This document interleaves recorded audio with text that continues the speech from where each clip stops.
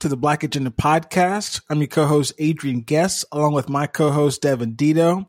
We're at it again, delivering you a special on Labor Day. Well, actually a day after Labor Day, but this is going to be our Labor Day economic update, where we want to talk about some economic news, but also some financial related topics and issues, just to make sure we're a little holistic in our approach here. For our first topic here, to start off with segment one, we wanted to make sure to talk about the disappointing job numbers.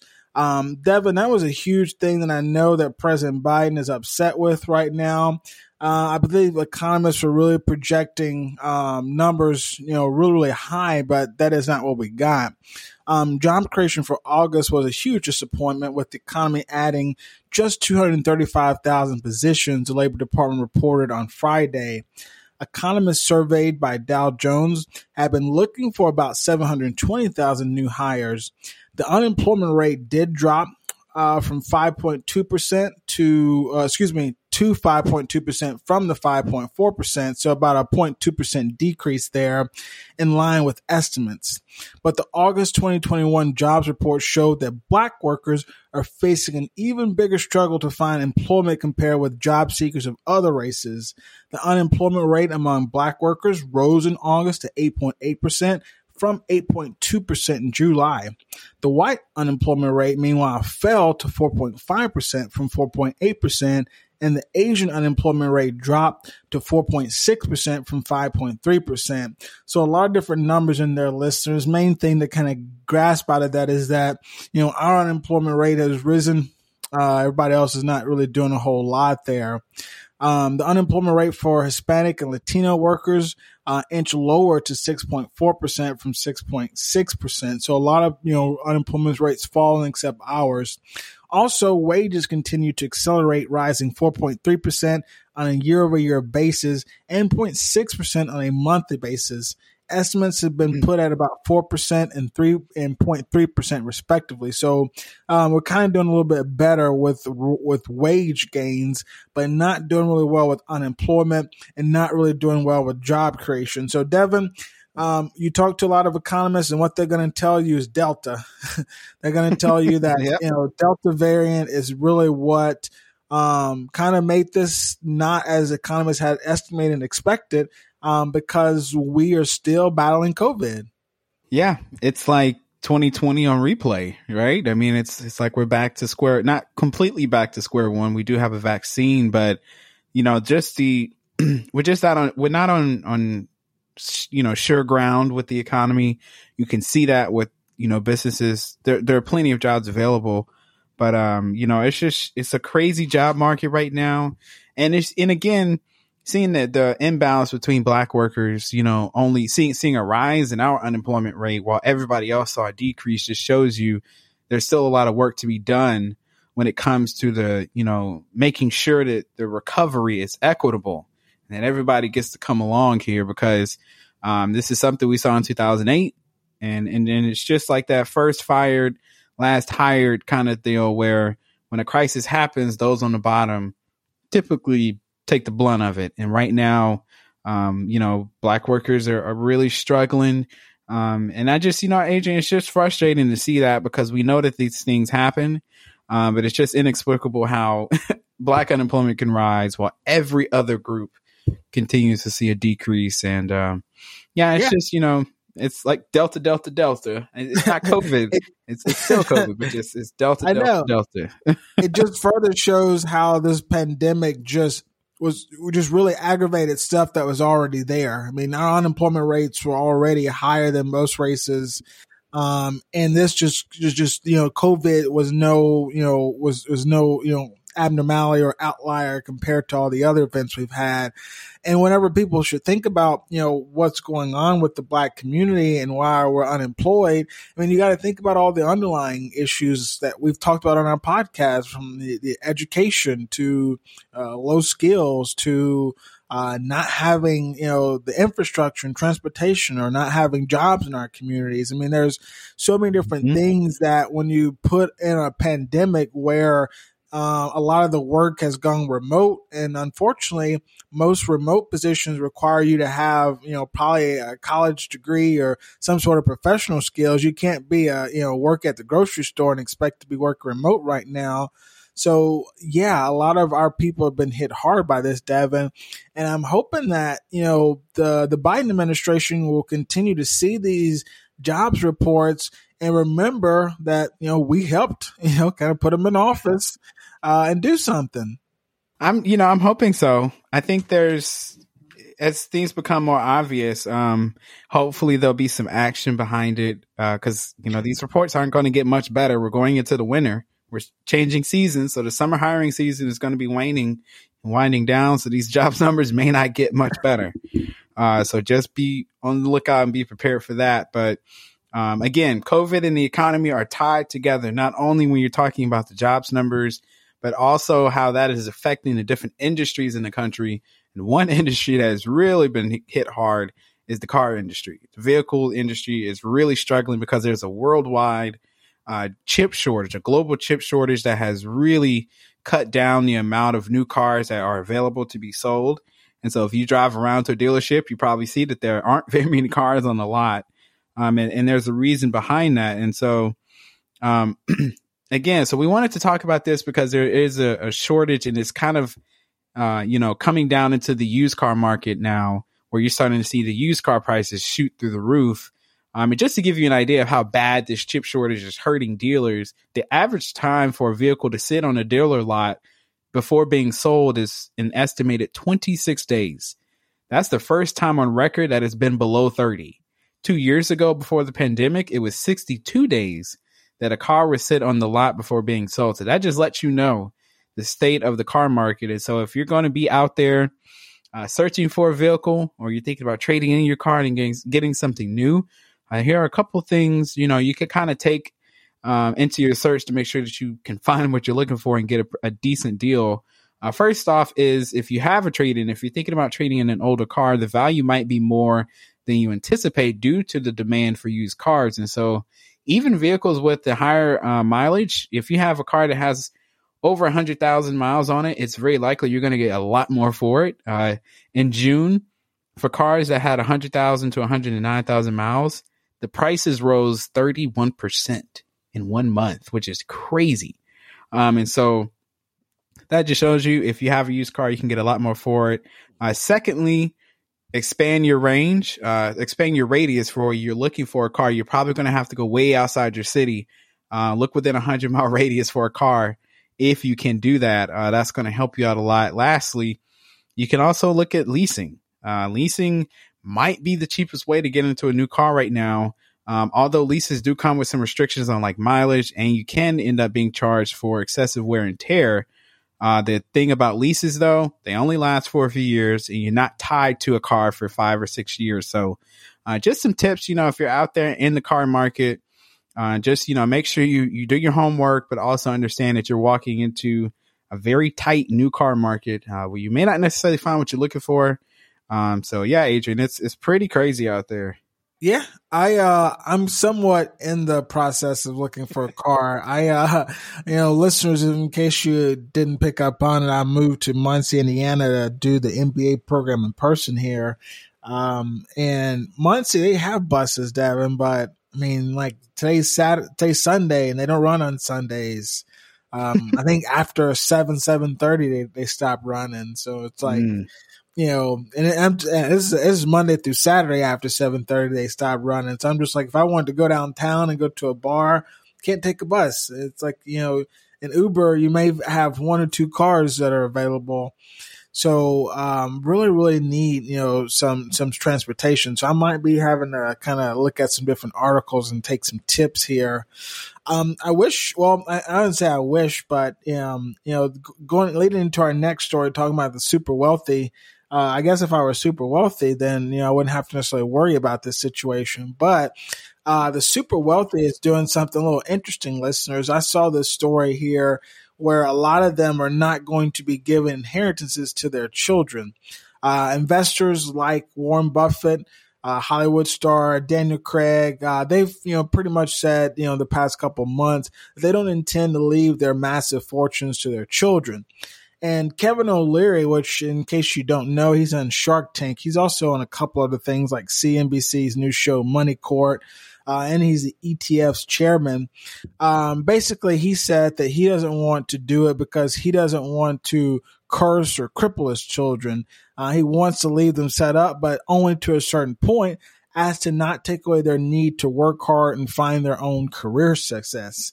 So, Devin, I like this story, honestly. I mean, I think that, because, honestly, Jeff Bezos, as much money as he has, if he left that to all of his kids, they would literally never have to do anything for the rest of their lives. You could just wake up, not even roll out of bed, and everything's taken care of. It'd pretty much be like coming to America and Zamunda or whatever, or you still have to do anything. You're just literally just living a life of luxury.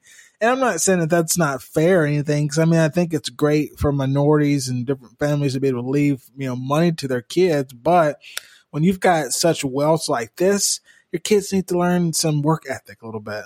Yeah. That's one of the challenges with having that kind of wealth where you can make your child's life extremely easy, is where is the line between providing them, a nice, comfortable life, but not spoiling them to the point where they, can't go out and provide on their own and build their own businesses and skills and make their own money.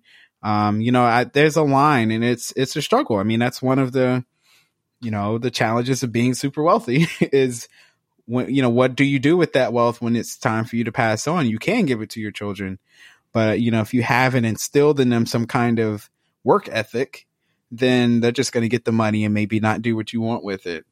It's not just an interesting conversation for the super wealthy, but anyone who's going to leave behind a home that has, a good amount of value in it. We see this all the time. Families break apart when someone passes away and they leave a substantial amount of money, because for a lot of people, that money, that life insurance policy, that house that they're arguing over is the most amount of money any of them have ever had their hands on. And so it can turn into a very nasty fight. And I've seen it happen, tear families apart. So I get it. I'm glad to hear someone like Kevin O'Leary say that, because that's needed not only for the super wealthy, but just for anyone in general. There's a way to do it without just completely ruining and making your kids dependent upon you. Hopefully you build them up to where they can be individual people and have their own success. Absolutely. And that's what it's all about, Devin. At the end of the day, if we are going to set our future generations up to be better, yes, we do need to make sure that they have resources. We don't need our future generations to be homeless, but we also need to make sure they got the skills necessary to have career success, to develop their own businesses, to, establish themselves as an individual, aside from being, the child of, XYZ parent or whatever the case may be. So I hope that if you're listening and you're somebody that's got kids, you start doing what the super wealthy are doing. Help your kids. But, it's like I was having a conversation with my professor. At a certain point, handouts are harmful to people. We were kind of talking about welfare, Devin, and how handouts with the Black community can sometimes hurt us. He was a white guy, so he kind of had one way of looking at it, and I kind of looked at it a different way as well. But I do kind of see in the same context that like giving your kids money is another way of a handout, and we don't need to cripple our kids and future generations like that. So that's a great story. Yeah, it is. Yes, it is. And so before we go on the break, we got one last little tidbit here for you. Just in case your phone rings and the person on the other side of the line says they're from the IRS, it's likely a scam. The IRS is not calling anyone like that. And so the IRS is actually currently saying that they received a record number of complaints about economic impact payment scams or stimulus scams in June and July, in which the thieves are trying to say that they are there to they're trying to impersonate an IRS official. And the number of scams like this have reached a level not seen in more than a decade. This is from the IRS. And so IRS officials are saying in this news release that they call these phishing scammers. They're related to payouts to ease the impact of COVID-19. in the pandemic. So the con artists try to mirror legitimate IRS communications with the goal of convincing unsuspecting taxpayers to enter personal information or submit a payment, officials said. And this information is then exploited by the scammer. So just, again, if you get a call and someone says, "Hi, I'm from the IRS," hang up. Hang up. The IRS does not call anyone. They will send you a letter if they need to get in contact with you first. They are not going to just randomly call you and ask for information over the phone. So just warn everybody in your family. If you don't recognize the number, the first thing is just don't answer. But if you do answer and they say they're from the IRS, just hang up. It's almost 99%. It's a scam.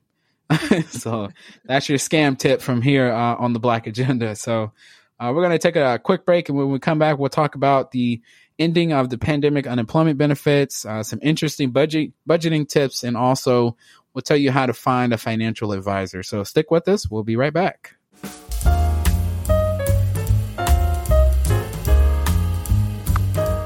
Thank you for listening to the Black Agenda podcast. We appreciate your support and we ask that you like, share, and follow us on social media. You can find us on Facebook, Instagram, and Twitter at Black Agenda Pod. That's at Black Agenda Pod. Let's get back to the show.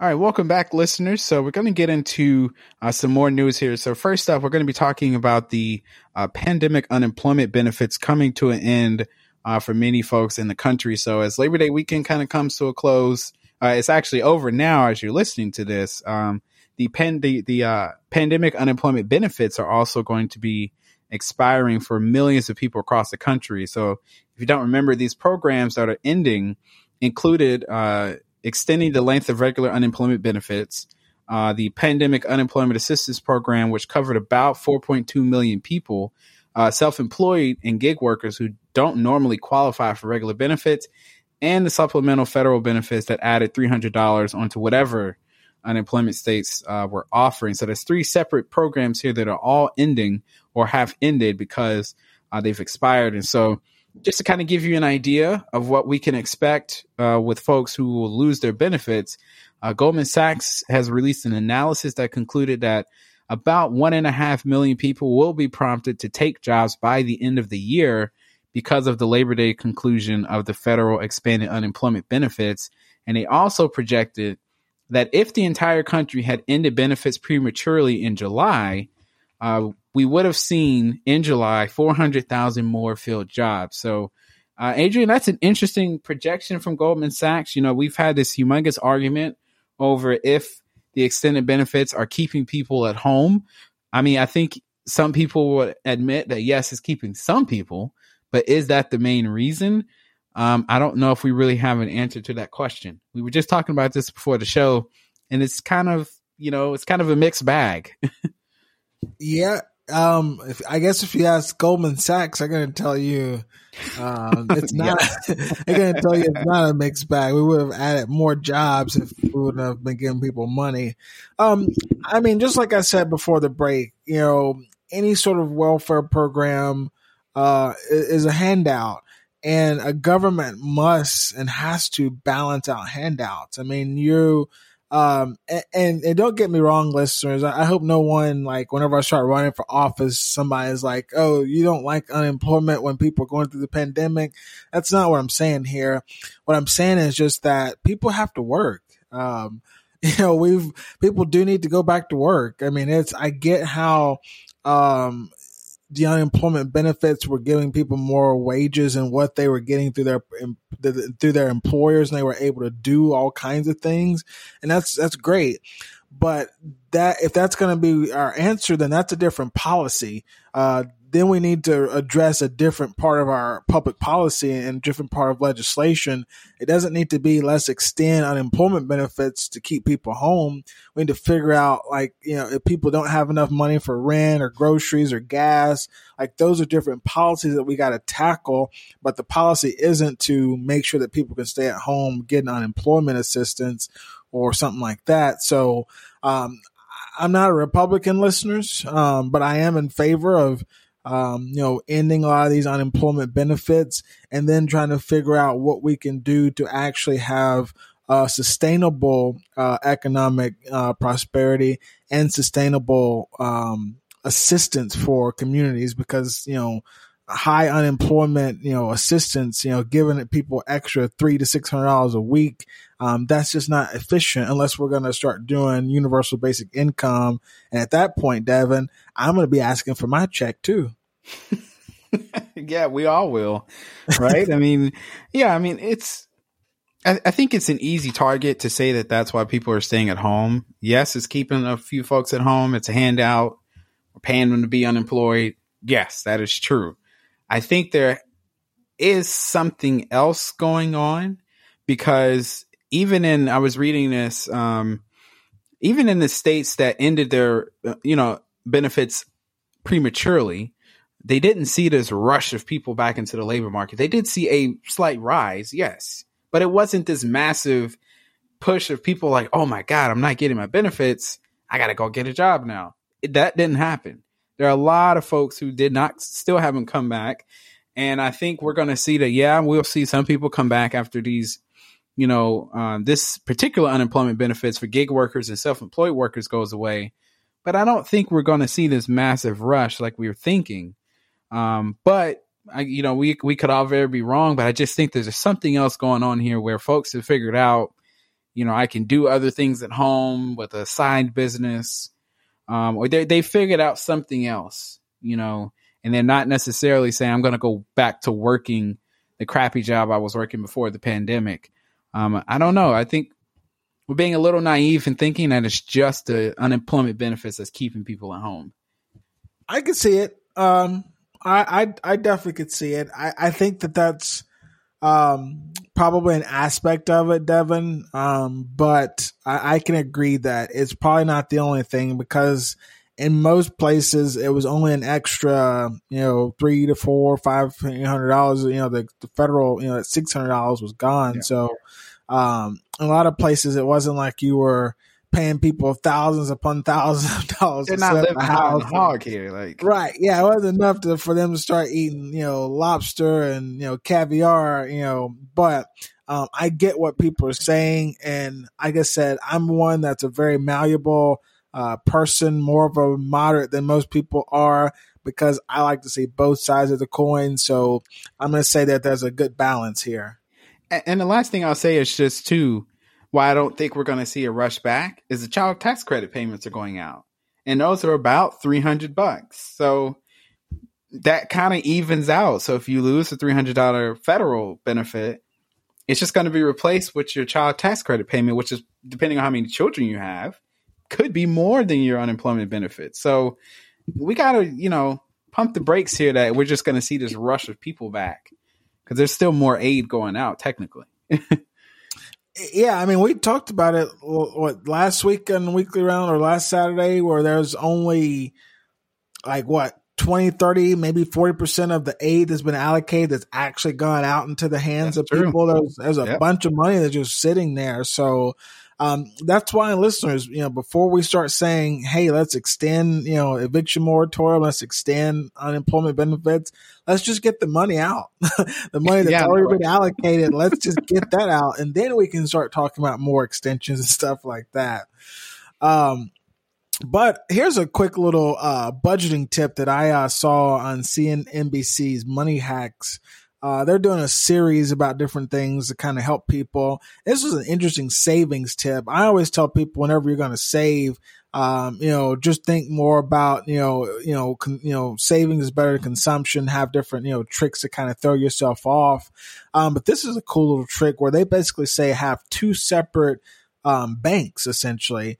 At one bank, Bank A, have your checking account, and at Bank B, have your savings account. And the reason why they say that is because having that friction and that separation between your money is almost like hiding it from yourself. Because obviously, I've got a savings account and a checking account through Wells Fargo, and I can see both of them at the same time. So I know if my checking account is low, my savings account might be a little higher. I can just transfer some money easily over to my checking, and that's not really helping me save money.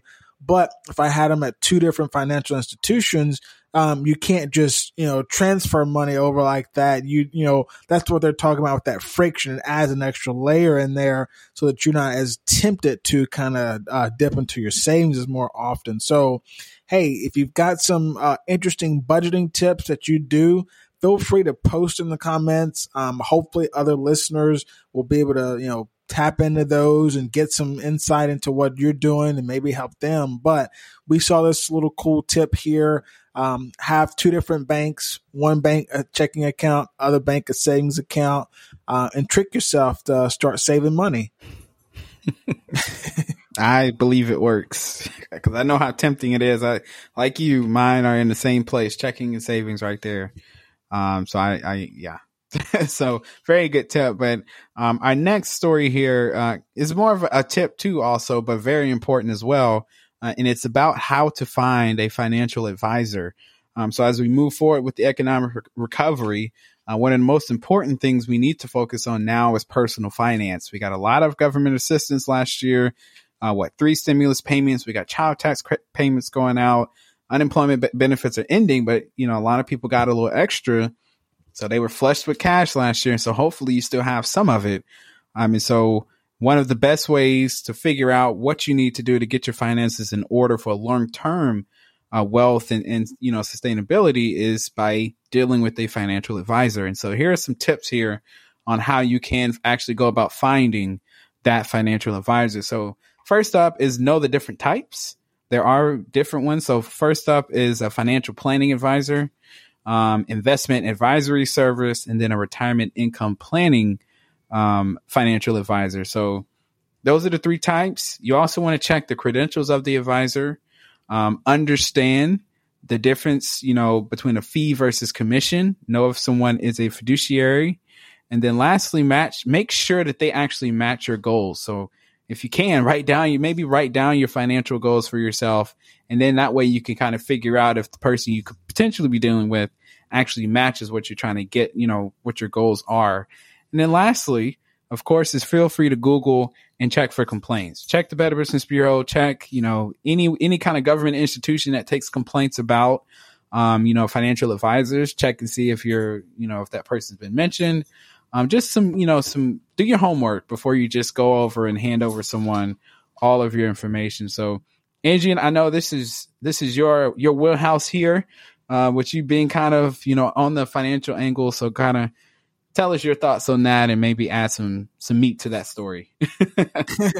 Yeah. I mean, I was a financial advisor somewhat for a little bit, doing this. And I mean, yeah, I tell everybody you should have a financial advisor. If there's anything I could do, if I went back 5 years ago and whenever I had my first job at American Fidelity, that would be the first thing I would do is get a financial advisor.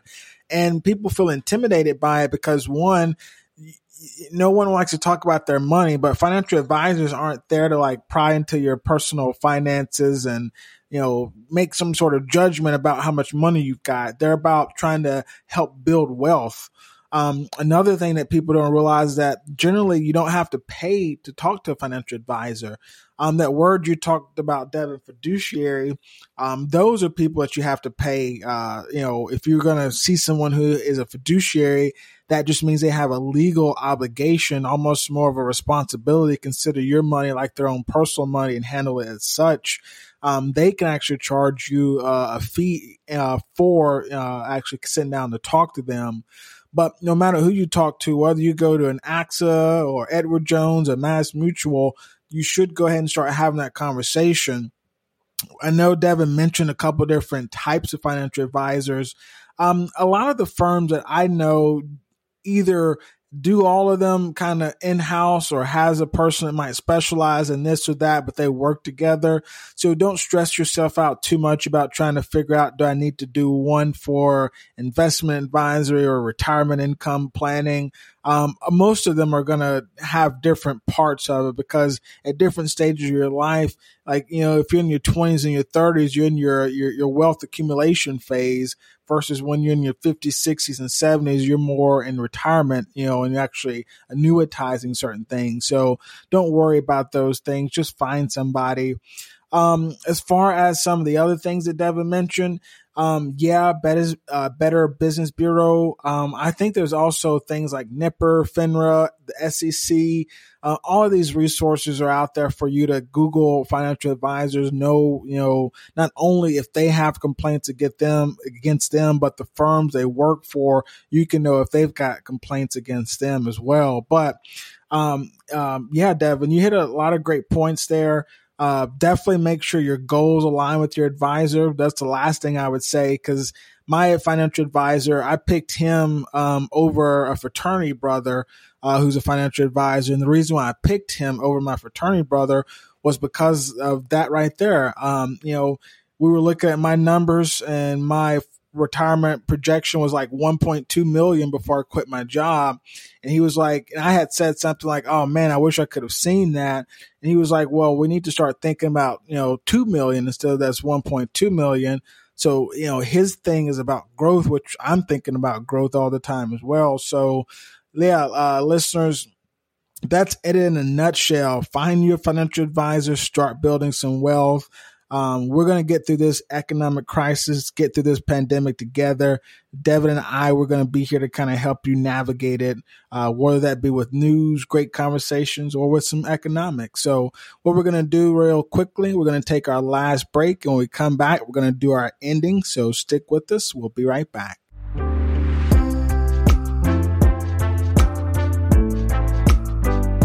You have been listening to the Black Agenda podcast hosted by Adrian Guess and Devin Dito. If you enjoy listening to the show, let the host know by leaving a review on Apple Podcast or by visiting patron.podbean.com/Black Agenda Pod and give a few dollars. After all, the Black Agenda podcast is supported by listeners like you. Let's get back to the show.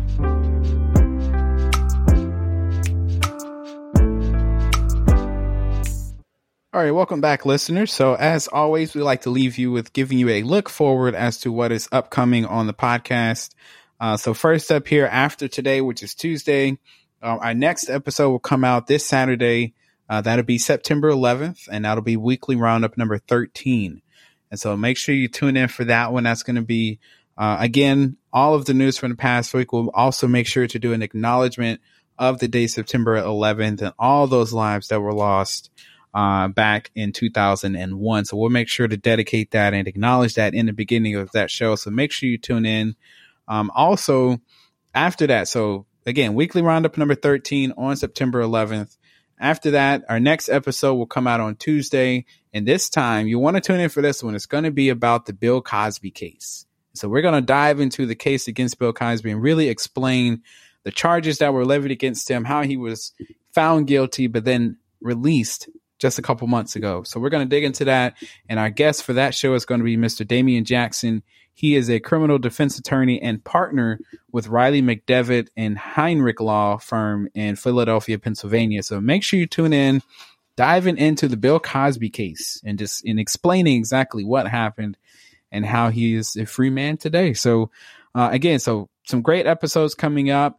And then we love it when you listen to our show and download it and share it with your friends. But there are also some other ways that you can help us out. You can do that by giving us some of your hard-earned money, and Adrian's going to let you know how you can do that. Yeah, Devin, and absolutely make sure y'all check out our Bill Cosby. Everybody loves Dr. Huxtable, so we're going to be talking about him. But I'm not going to talk about Dr. Huxtable. I'm going to talk about donating because that's what it's all about. We love doing this, Devin and I, we love doing this for you. We love, talking to great leaders, coming up with these awesome interviews. I think Devin and I, we're doing a great job here. I think most people would, agree to that.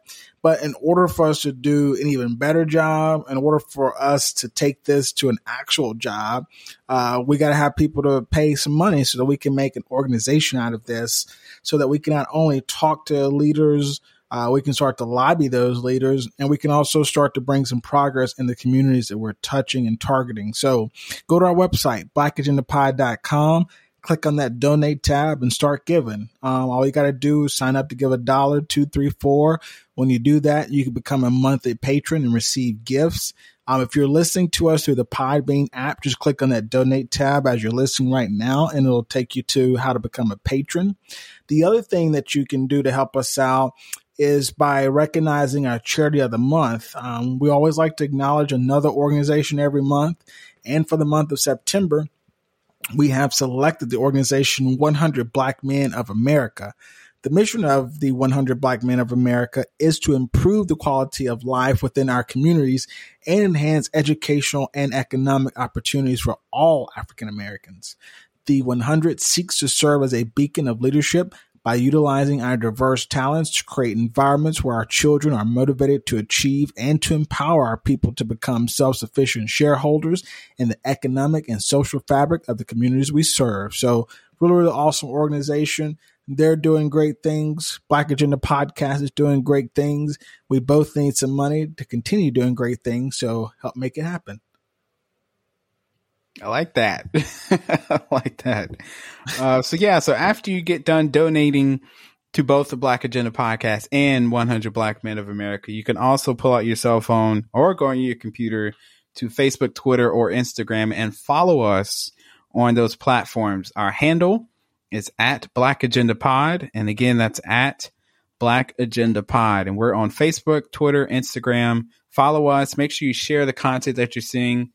Share it with your friends, family, coworkers. We're just trying to really grow this here. We know we're doing some great things, putting out some great content. We just want to get as many people as we can to listen to it. So that'll absolutely help us out. The last thing you can do is search for us on YouTube. If you just go on there and search the Black Agenda Podcast, you'll find our catalog, which has loads of great interviews, but some really good recent ones about critical race theory and just Black history in general. We have 10 interviews with presidents and administrators of HBCUs. So make sure you go check that out. Again, just search the Black Agenda Podcast on YouTube. And so for me and Adrian, we appreciate you listening and supporting us. So make sure you check out 100 Black Men of America. And our next episode will be on Saturday with Weekly Roundup number 13. And then on Tuesday with Examining the Case Against Bill Cosby. So make sure you tune in for that. And so until then, me and Adrian will catch you all next time.